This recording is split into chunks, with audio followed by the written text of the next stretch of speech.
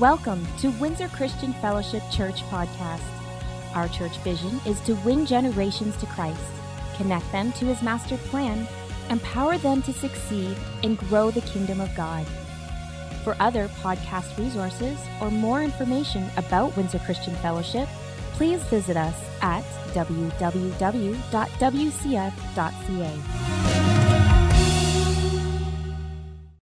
All right, we just welcome Pastor RJ to the stage. He's going to continue our contrast series.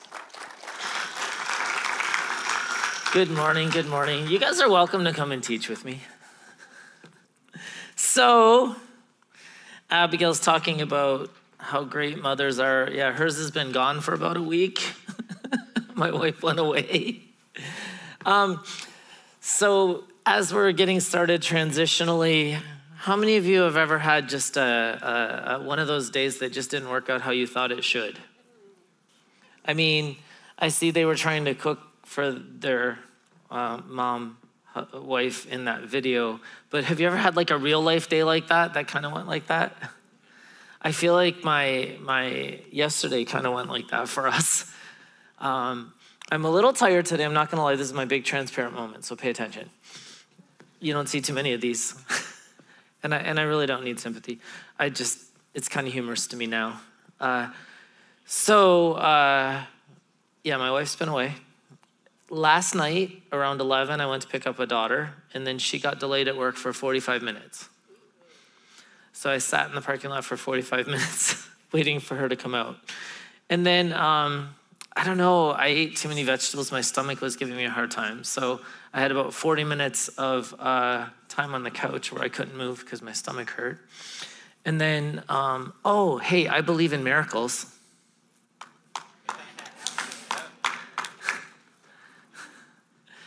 Some of you don't know what I'm talking about.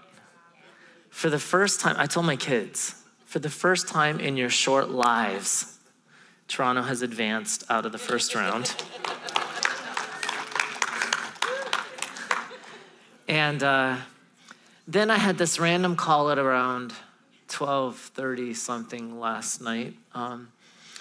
And when I answered it, it was my daughter crying because she had locked herself out of her house and her car and her phone, and she had to borrow a phone to call me to bring her spare key.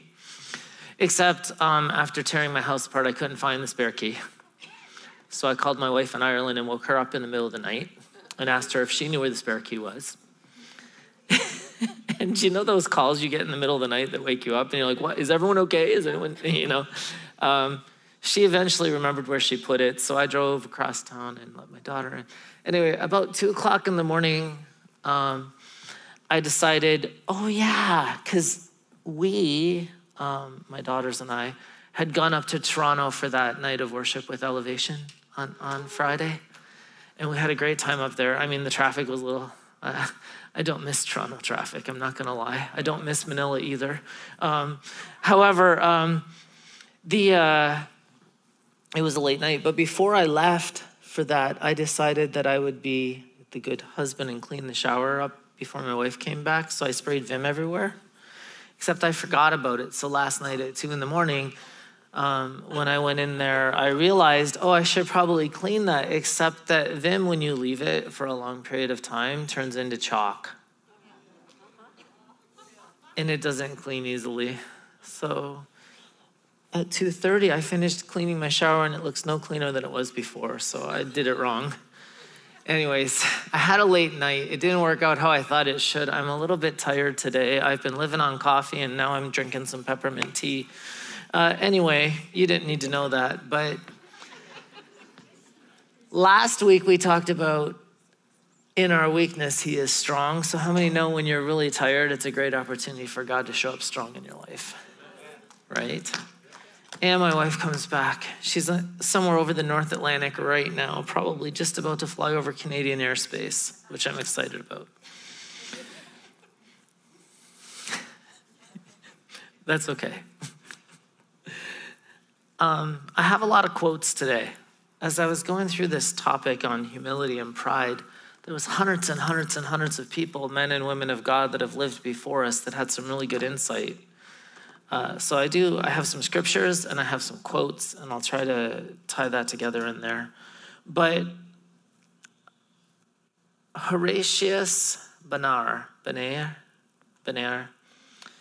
in all unbelief, there are these two things: a good opinion of oneself and a bad opinion of God. And foundationally, when we look at that, if you don't believe in God, you think of yourself as someone that doesn't need a God, or you don't view God as someone who is your savior, right? And Timothy Kettler, the Christian gospel is that I'm so flawed that Jesus had to die for me. And how many know that is so true? The rest of you? We need to have a conversation. Okay. So we'll come back to the 10 Commandments and how you've broken all of them. Did you just think I didn't murder anyone, Victoria? But have you ever hated someone? Oh, then you're guilty of murder. So you killed. Uh-oh.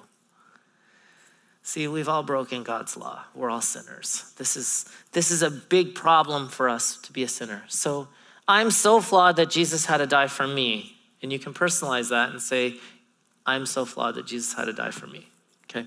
Yet I'm so loved and valued that Jesus was glad to die for me. This leads to deep humility and deep confidence at the same time. It undermines both the swaggering and the sniveling. I cannot feel superior to anyone, and yet I have nothing to prove to anyone. I do not think more of myself nor less of myself. Instead, I think of myself less. Why don't you stand up with me for a moment? See, Jesus,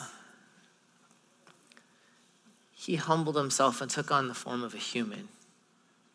I'm actually going to read a passage to you while you're standing from Matthew 10 in the Amplified Version, 32 to 39. But it says, therefore, the one who confesses and acknowledges me before men as Lord and Savior, affirming a state of oneness with me, that one I will also confess and acknowledge before my Father who's in heaven. That's Jesus talking.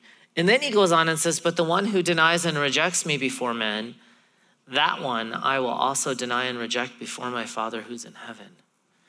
Every one of you has an appointment with God the Father one day. When this life ends, when you breathe your last breath and it goes back to God who gave it to you, okay, you will have an appointment with the creator of the universe. And when you're having that conversation with him,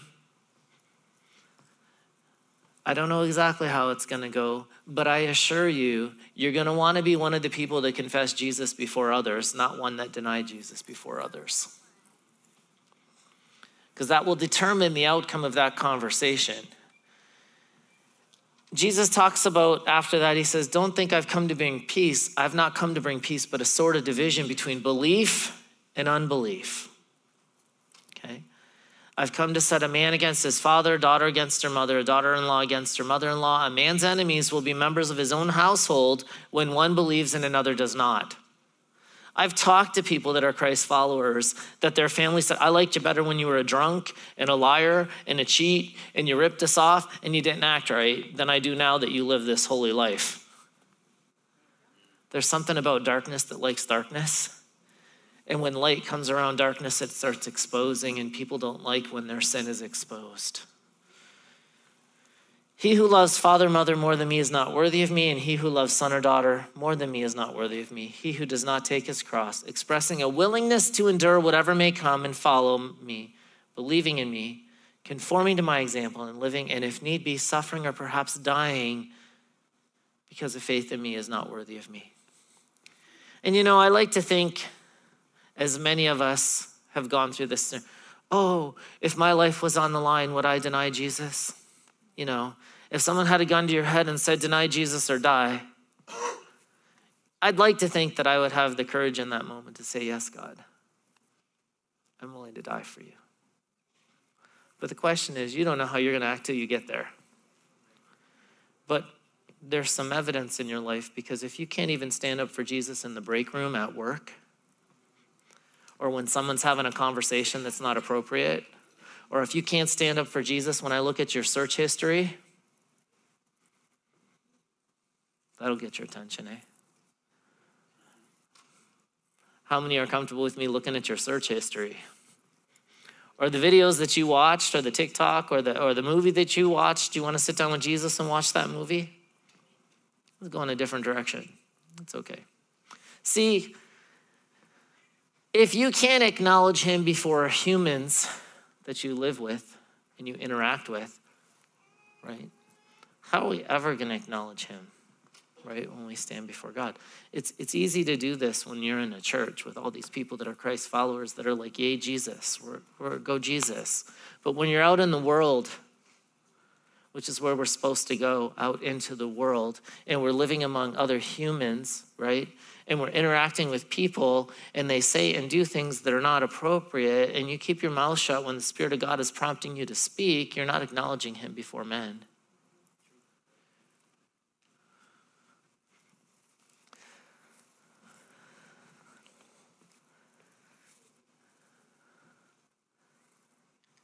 Whoever finds his life in this world will eventually lose it through death, and whoever loses his life in this world, for my sake, will find it. That is life with me for all eternity. Jack Wellman, God cannot fix what is first not broken.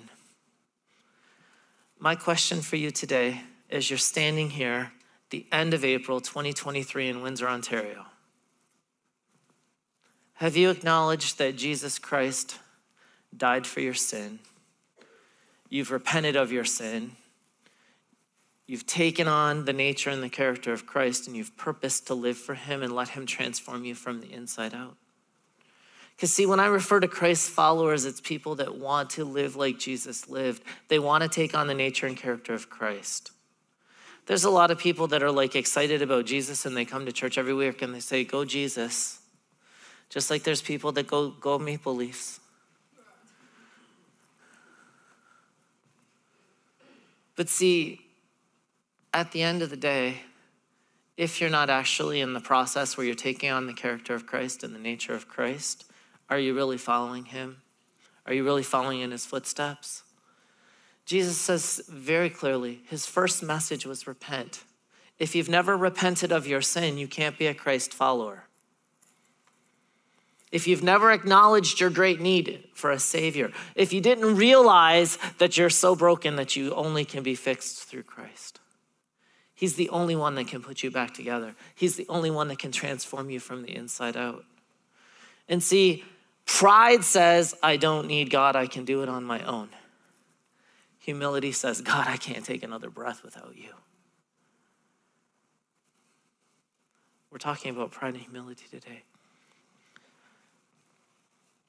I'm not doing a call to water baptism today. I'm doing a call to salvation. And that means this. If you're standing here today and you've never given your life to Christ, you've never repented of your sin, you've never become a Christ follower, you're wondering, why are you having us stand up in church? Why are you talking to me? What are you preaching about? The truth is, we've all sinned and broken God's law, every one of us. And the truth is, most of us have broken all of his laws. Well, I've never had an affair on my way. Yeah, but if you lusted after another person, you did. You already did. You already broke his law. You are the weakest link. Why are you so harsh? I'm not trying to be harsh. I'm trying to explain to you, we're broken without Christ, and we need him for every step, every moment, every day. Without the blood of Christ, I'm nothing. Without forgiveness from Christ, I'm in deep trouble when I stand before God, just like you are. So if you've never acknowledged Christ as your Lord and Savior, I want to give you an opportunity today to profess him and acknowledge him before other humans. Or maybe, you know what, you've been kind of coming around and you're sitting on the edge and you're going, man, I don't know if I want to do this Christianity thing. It's time for you to choose to go all in for Jesus. It's time for you to make a decision today. God, I want to follow you. God, I want all that you have. And I want to acknowledge you before people. So I want to ask you to do something crazy and step out of your chair and come down here and say, God, I want to know you in the power of your resurrection. I want you to transform my life. I want you to change me. I want to receive forgiveness of my sins. And if God's talking to your heart today, and you know I'm talking to you, come down here, and it's okay. I have Norma and Nadine. They're on our eldership team. They teach our evangelism class. They will pray with you. They will help you to invite Jesus into your life, and you will find forgiveness. You will find freedom, and God will meet you right where your faith is. So is there anyone that God's talking to your heart today and you know you need to come down here right now? It's okay. Don't be shy. Come on down. Just walk out of your chair, come down here to the front. It's okay. Many people in this room have done a public profession of their faith before Christ. Many people have acknowledged Jesus before others. If you know that God's talking, come on down. If there's others, come on over. We don't want to play church anymore. What we want to do is we want to get right with God, and we want God to change us. Is there anyone else that knows you need to be down here today?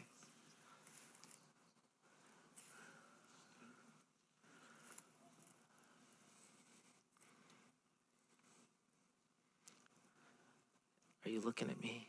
Yes, I'm looking at you. Actually, I can't see past the fourth row. The lights are bright. Anyway, can you guys take them? They're going to take you guys aside. They're going to pray. And congratulations on your new walk with Christ. Go ahead, you can be seated. You know, we're working through this contrast series, and today is humility and pride. Dr. Charles Stanley, who recently went home to be with Jesus, he had his homecoming at age 90. He said that no one enjoys feeling weak, whether it's emotionally, spiritually, or physically. There's something within the human spirit that wants to resist the thought of weakness. Many times, there's nothing more than our human pride at work. Just as weakness carries a great potential for strength, pride carries an equally great potential for defeat. And see, I think that ties in perfectly with what we were talking about with strength and weakness. It's in our weakness in this earth suit that we live in that God shows himself strong in your life. And it's in humility that we can actually start receiving from Christ the things we need so we can be successful. And it's a great bridge between last week's lesson and this week's lesson, because ultimately the world system lives differently than we as Christ followers do. And in every arena of your life, every day, when you're reading the scriptures, it's going to contrast and stand out with a stark difference between the way that the world lives. And the imaging that you see in the world is going to be different than what the Bible tells us we're supposed to live like. I have a few scriptures that I wanted to read to you. Proverbs 11:2. Pride leads to disgrace, but with humility comes wisdom. Proverbs 22:4. True humility and fear of the Lord lead to riches, honor, and long life. Proverbs 16:5. The Lord detests the proud. They will surely be punished. As they read earlier, Proverbs 16:18, often misquoted. How many know pride goes before a fall? Except that that's not what it says. Pride goes before destruction, haughtiness before a fall. So can I make the case, does pride come? Yeah, sure, but the truth is, pride produces destructive power inside of your life. Pride, especially with sin, it will destroy. It destroys all that's good within you, all that's good from God within you. And if you get too haughty, you're going to fall. And sometimes we put ourselves in positions and we raise ourselves up in our own mind. I talk to people, all the time. And every now and then I'll meet someone and I'm like, man, they're just a legend in their own mind. They've exalted themselves to this place where they're like superhero. And, James 4:6. And he gives grace generously, as the scriptures say. God opposes the proud, but gives grace to the humble.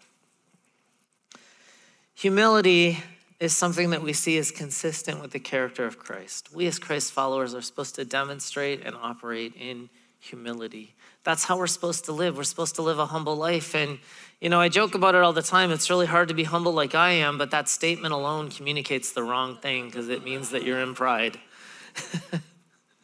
So in Philippians chapter 2, verse 5, have this same attitude in yourselves, which was in Christ. Now watch. Look to him as your example in selfless humility. Who are we supposed to look to as an example? We look to Christ, okay? Who, although he existed in the form and unchanging essence of God as one with him, possessing the fullness of all divine attributes, so Christ was God, okay? The entire nature deity. He did not regard equality with God a thing to be grasped or asserted, as if he did not already possess it or was afraid of losing it. So when he humbled himself and took on human flesh, literally, he came to earth as an infant, as a baby. How do you know when Mary miraculously gave birth to Jesus, he did not come out talking, creating food for himself? He was totally submitted to the process of growing up human and fully dependent on Joseph and Mary, and of course God, but for his sustenance until such time that he became mature and he was able to go out and earn his own food. He emptied himself without renouncing or diminishing his deity, but only temporarily giving up the outward expression of divine equality and his rightful dignity by assuming a form of a bondservant. He became a human. And being made in the likeness of man, he became completely human, but was without sin. That's the difference between Jesus and you and I. He didn't sin when he was here. Every one of us has broken God's law. Jesus did not break any of God's law. When he was on the cross, God poured out his wrath against all humans for all of the sin they commit onto his son Christ. Did you catch that? That's actually really good news for you, because otherwise he's going to pour out his wrath on you for your sin.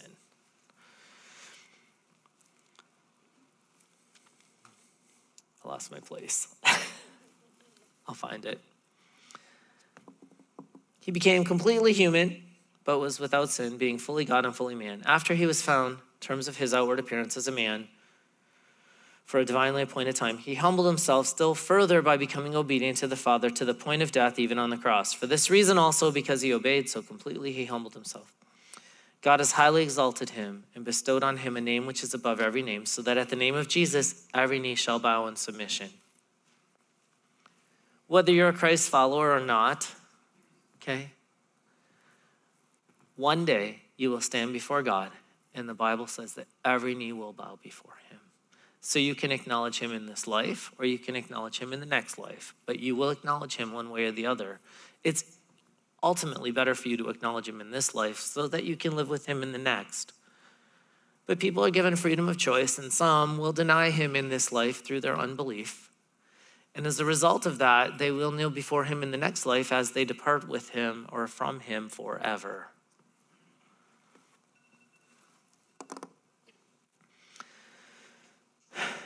So at the name of Jesus, every knee shall bow in submission, those who are in heaven and on earth and under earth. And every tongue will confess and openly acknowledge that Jesus Christ is Lord, sovereign God, and glory to the God the Father.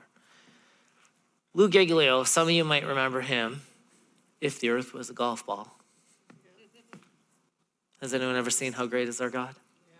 Some of you don't know what I'm talking about. It's a video that he put out some years ago. And he was just talking about the vastness of the God that breathed the stars into existence and how we try to put God into this little tiny box sometimes. But Lou Giglio says, humility is not a character trait to develop. It's the natural byproduct of being with Jesus. I can't give you 7 steps to humility. But if you go spend time with Jesus, you'll become humble. Because you become like who you hang around with.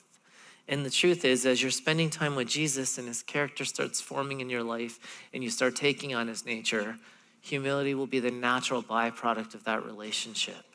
It's that time in prayer that you spend in communication with your Creator that will start shaping you and forming. And John the Baptizer, he got this. He understood this.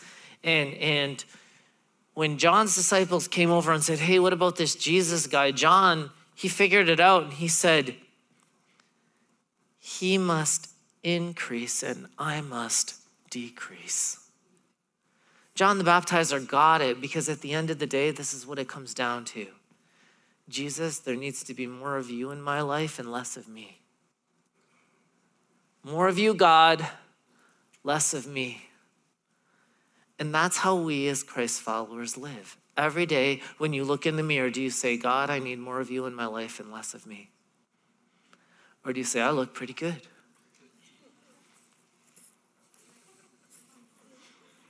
Still got it. None of you do that, though. Jonathan Edwards. He preached a message called Sinners in the Hands of an Angry God. And he was nearsighted and very monotone.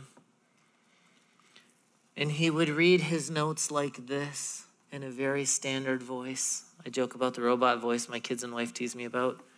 But he said, nothing sets a person so much out of the devil's reach as humility. And he was the guy who, when he preached, people could feel the flames of hell coming up, and it would convict them of their sin, and they would start crying out to God for mercy in the middle of his message. See, humility is the attitude that Christ wants us to have as his followers. If you get into pride, you're playing in the devil's camp. You're playing in his territory. Pride is always consistent with the character of Satan. We are to avoid pride. Many of your theologians, many of your people that founded some of the denominations and things like that, the scholars, they will tell you pride is one of the premier sins. And all the other sins result as a result of pride. But Charles Spurgeon, who was another great preacher in his day, none are more unjust in their judgment of others than those who have a high opinion of themselves.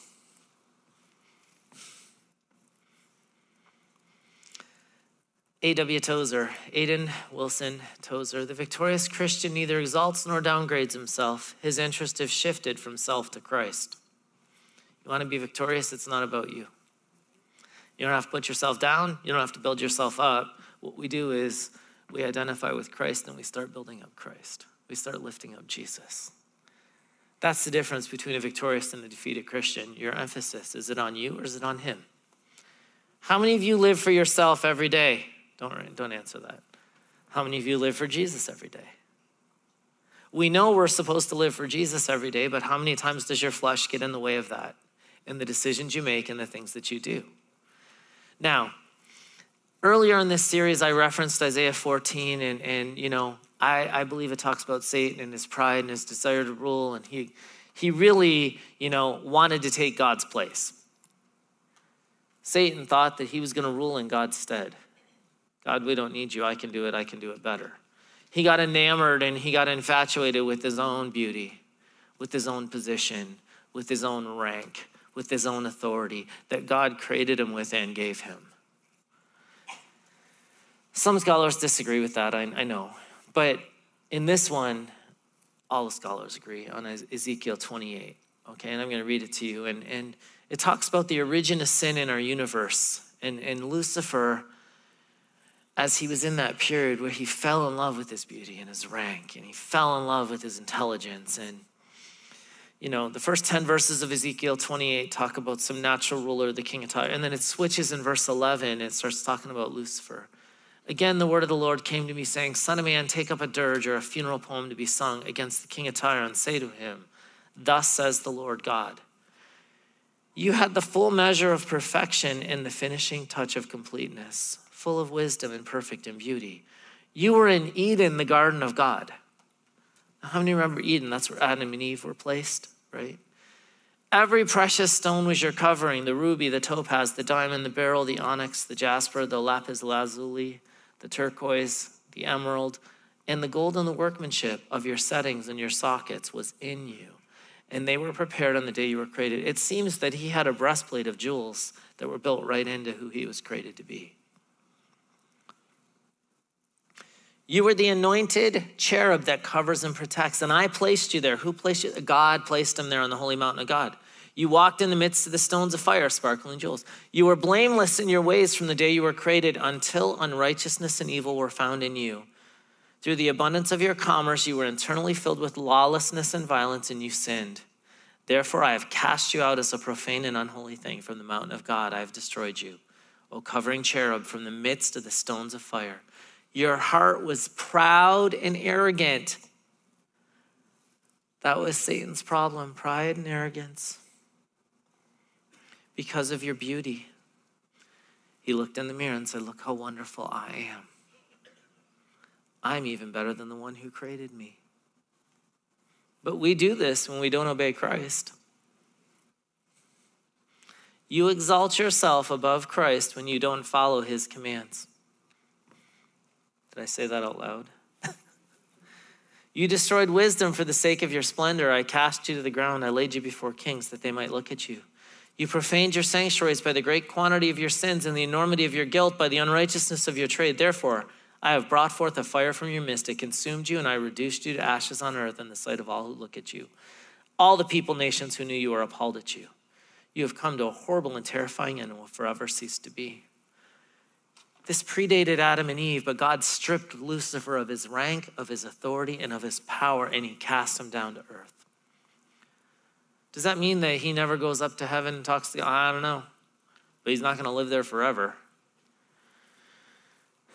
Watchmanly, often Satan injects pride into the believer's spirit, evoking in him an attitude of self-importance and of self-conceit. He causes him to esteem himself a very outstanding person, one who's indispensable to God's work. Such a spirit constitutes one of the major reasons for the fall of believers. You want to get yourself into trouble? Put yourself in a place where God can't do what God's going to do without you. I assure you, every one of us has a role. Every one of us has a function. Every one of us was created with purpose. But whether you obey God or not, God will accomplish his purposes in the earth, with or without you. He doesn't need you because you're not the one that is holding him up. He holds us up with his mighty right hand. Do you understand? And the second you think that you're indispensable to what God is going to do, listen. From the greatest to the least in the kingdom, all of us, we work together with role, purpose, and function so we can be obedient to the King who's calling the shots. And he's the one that gets all the glory. The second you want to take the glory that belongs to God, you're out of line. The second you think that your role is more important than someone else's, or the second that you think that you're indispensable to the kingdom, you've already crossed over. And you're setting yourself up for destruction. And we see it time and time and time again because people think of themselves more than they should. And they put themselves in a role. Well, look how great I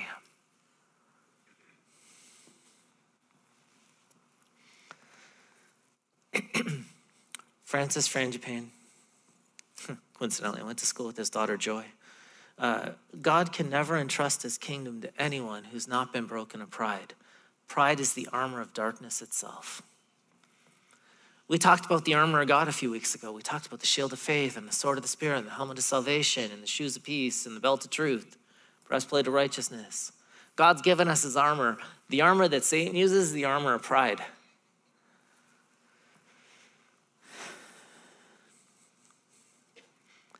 Humility must be motivated by love.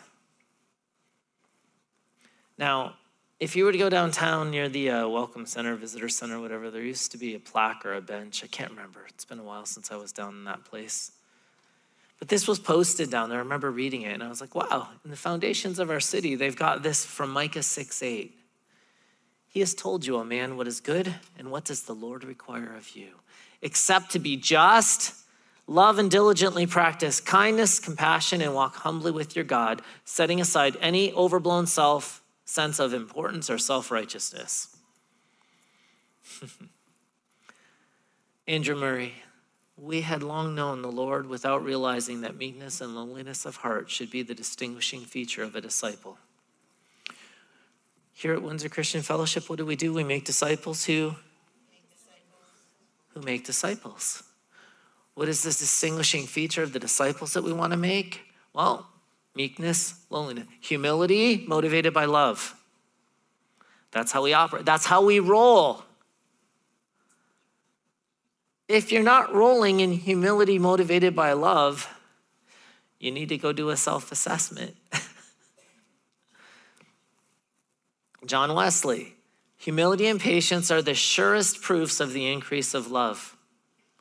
We talk about this all the time with the maturity piece. Don't we say you get offended and you forgive? You can't have Christian maturity without people. Why? Because how else are you going to develop and grow in your relationships?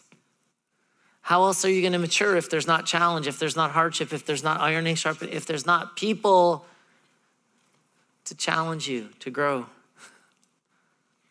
If you're not working through stuff with other people, are you really maturing?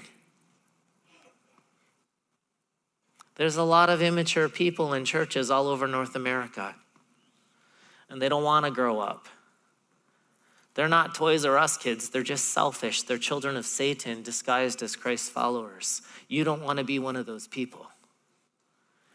The Bible says that Jesus is the one that's going to separate the sheep from the pretend sheep, the goats. Chip Ingram.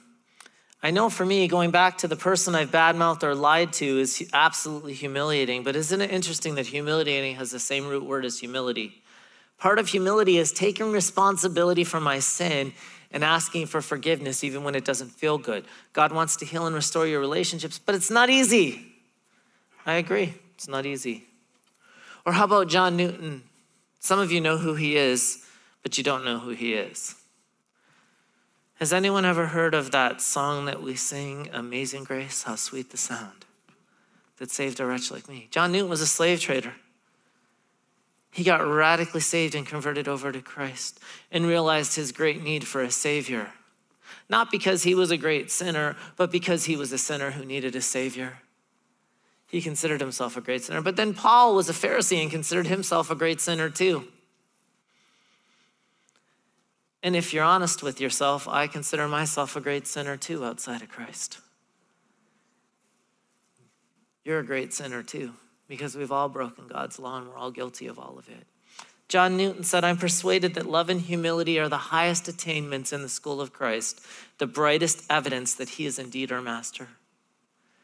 If you're operating in pride because you think you're better than anyone or lower than anyone, see, there's two sides to that coin, where you think you're better than, or you put yourself under. The truth is, it's not about us or where we sit or where we stand. It's about Christ. We identify as Christ followers. My identity is fully in Christ. I am who I am as a Christ follower, period. It makes me no better or worse than anyone else. It means that I'm where I'm supposed to be with Christ at any given moment, and I want to give him glory in my life all the time. Is that how you live? So when you wake up and look in the mirror, Jesus, I want to do what you want me to do today. I want to be obedient to what you've asked me to do. I want to do what you've called me to do. I want to obey your words and your commands and your teachings.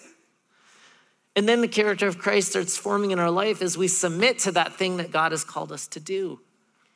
But so many people want to form God in their image, not the other way around.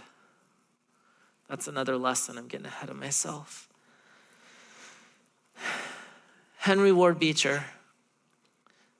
A proud man is seldom a grateful man, for he never thinks he gets as much as he deserves. He also said, pride slays thanksgiving, but a humble man is in the soil. A humble mind is the soil out of which that thanks naturally grows. You see, I get a sense somehow as I look through the scriptures and I look at this, humility and thanksgiving go hand in hand, but pride and thanksgiving, they don't play well together. If your heart is not thankful, if you are not grateful to God for the breath, for the life, for the things that he's blessed you with, and you're too focused on what you don't have instead of those things that you do have, and you're too focused on the relationships you don't have instead of the relationships that you do, and you're too focused on what your neighbor has or what your neighbor's doing or the job someone else has or the wife or the husband someone else has. You're not operating in humility. Why don't you stand with me? There was hundreds of men and women that had quotes, insightful revelation on the scriptures that I read to you on pride and humility. Michael Youssef says, whenever we receive communion, we must do so in humility and brokenness before God. We must rejoice and be grateful and thankful for our salvation. Do you know that every week when we come together at the table, every week when we celebrate the Lord, every week when we come to partake of the bread and the cup, it's acknowledging our brokenness before the King. God, I am so broken. I have such a need for you to put me back together every day. I need you in my life every moment. God, I don't know how I'm going to make it through this week without you. Every breath, every step, everything I say, everything I do, God, I want you to get the glory in that. Are we grateful that he went to the cross? Are we thankful for the salvation he's made available to us, or do we take it for granted every day?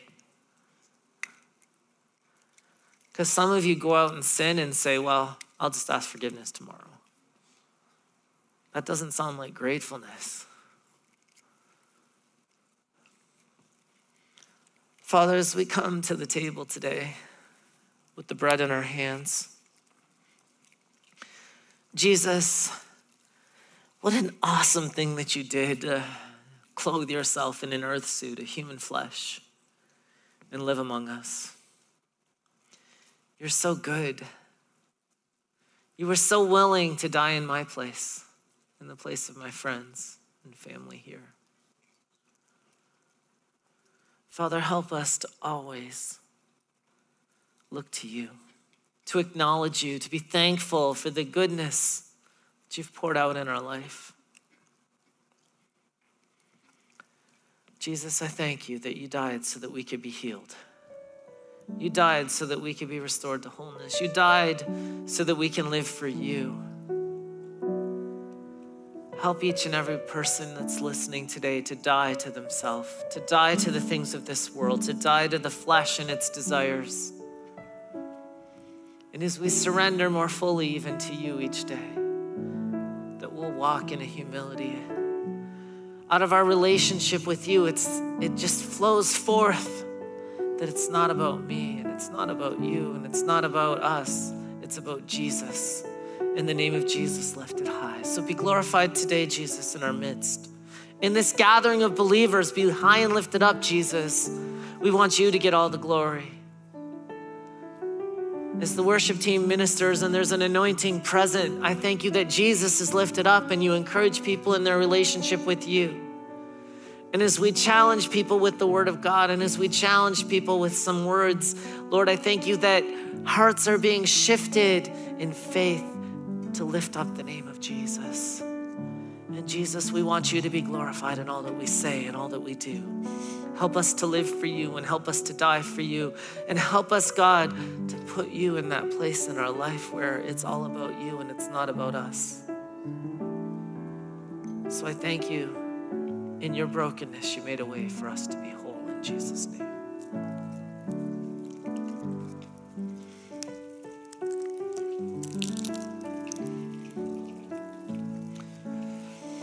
Jesus, your blood is so powerful. And as you have released forgiveness towards your people who have asked in faith, Lord, we also release forgiveness towards others. Help us to have clean hands and a pure heart before you, God. That no wickedness would be found in your people. That we can repent and declare the hope that you've placed within us to this world around us. Father, I sense right now, even as I'm praying, that there's some that are discouraged and depressed, and some that are down.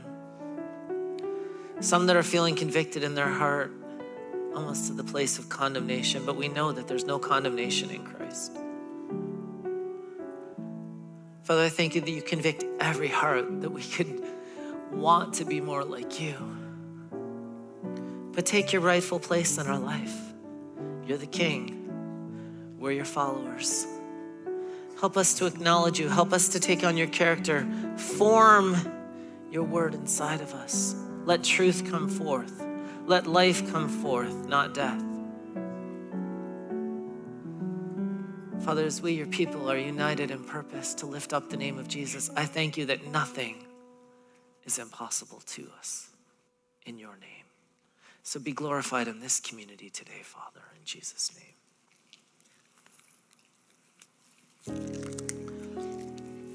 I'll encourage all of you.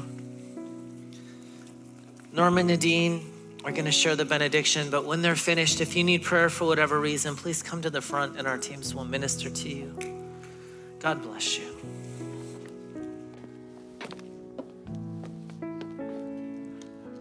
Good morning, brothers and sisters. Good morning. Good morning. I'm Norm. This is my beautiful wife, Nadine.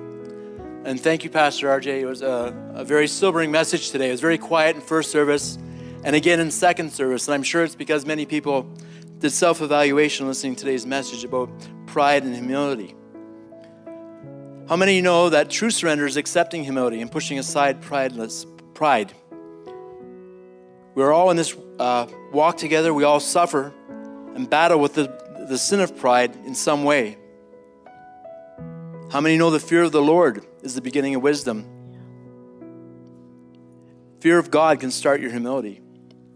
Pride causes us to elevate ourselves to the place of God, and it hinders us in our submission and obedience. It often keeps us from repentance and keeps us from receiving blessing. Pride lies and it deceives us, and we must never think too highly of ourselves because pride is deceptive and destructive. But humility defeats pride. Shouldn't we all strive to be more humble, to walk and talk softly, and to know we only live because of Him? In Proverbs, the readings from today, the word humility comes from a Latin word, humus, to be face down to the earth and submitting to His authority. We should cast our pride away in submission and live by the truth of the gospel to guide our thoughts and actions and the priorities as the only real truth in our lives. And that's the lens that we should see everything. That should be our pride. I just want to say it was so beautiful to see those two, our brother and sister, come forward today and give their lives to the Lord. And they both spoke about just the humility and the humbling to Christ. And that's just perfectly describes an action of us surrendering ourselves to God and then Him beginning His work in us. And so just want to say congratulations to the two of you again. That's just amazing. The journey begins. It's just going to be amazing. Life begins right there. And just as there's so many amazing quotes. There's this other quote that I heard I want to share is humility is not that you think less of yourself. So it's not this like self-deprecating, kind of shrinking yourself, because we know who we are in Christ. And His word says, I can do whatever I need to do in life through Christ Jesus, who gives me strength. I am a new creation in Christ. I am a joint heir with Christ. I am more than a conqueror through Him who loves me. I am the head and not the tail, and I only go up and not down in life as I trust and obey in God. You see the theme here, it's in Christ. Who we are, our identity, less of us, more of Him in Christ, right? And it says, so humility is not that you think less of yourself. Humility is that you think of yourself less in Christ, right? So the scripture in many places speak about humility and walking with God and doing what is right with God. And just want to share Ephesians 4:1. I therefore, a prisoner for the Lord, urge you to walk in a manner worthy of the calling to which you have been called, with all humility and gentleness and patience, bearing with one another in love, eager to maintain the unity of the Spirit in the bond of peace. So as you leave here today, our prayer is that God's grace be upon you as you humbly abide in Him and His will and do His work. Know that walking with God makes things possible as we submit to one another and in the lowliness of mind. Windsor Christian Fellowship, you have been equipped. Now go. Be the church.